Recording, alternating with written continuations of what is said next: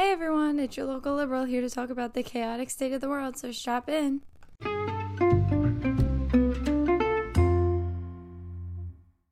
Today let's talk about education inequality.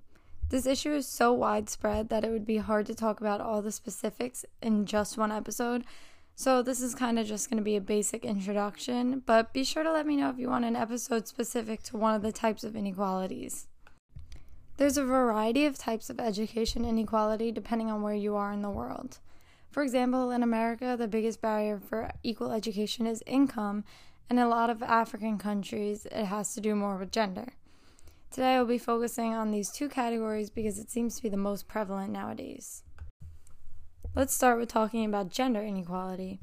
There are a plethora of obstacles in the way for women seeking education, and they also vary due to region. The most straightforward reason is just blatant sexism. I'm sure most of you have heard the famous and heroic story of Malala, who was shot for attempting to get an education. After the Taliban took over Pakistan, women were not allowed to go to school because of the terrorist group's misogynistic viewpoints. Sadly, Malala is not the only girl that was required to stay out of school, and Pakistan is not the only country. Places such as India, Cambodia, Afghanistan, and many others frown upon women going to school above a certain age. It goes without saying that this is absolutely disgusting and degrading, and that something has to be done about it because these girls deserve an education just as much as their male counterparts. More reasons girls may not be able to go to school is because of their periods, safety, and other economic issues. Not every country is so blessed to have easy access to sanitary products such as pads and tampons. Girls are required to stay home because they have no way of taking care of their periods while they are at school. Sending products over is not even a sufficient way to help because it would create a system of dependency. To remedy the issue, we need to teach people in the area how to make the products for distribution. Sort of the idea that if you give a man a fish, you feed him for a day, teach him how to fish, you feed him for life. Now on to safety.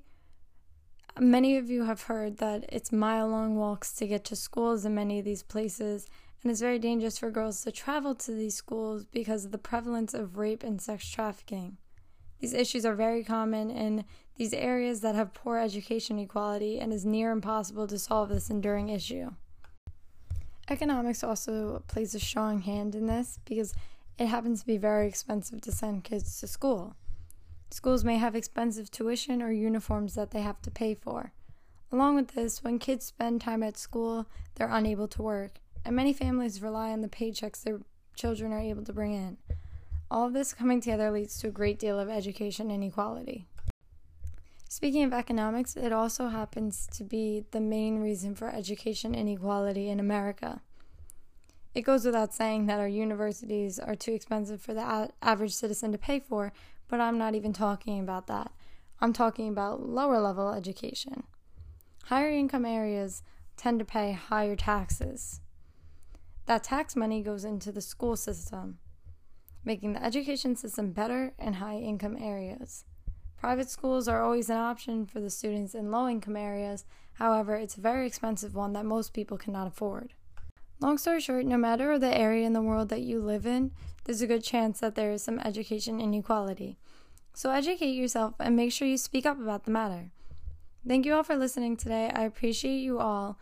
Remember, you can reach out to me at localliberalpodcast@gmail.com or DM me on Instagram, which is also Local Liberal Podcast. Stay healthy and safe out there. See you next Sunday at 7 p.m.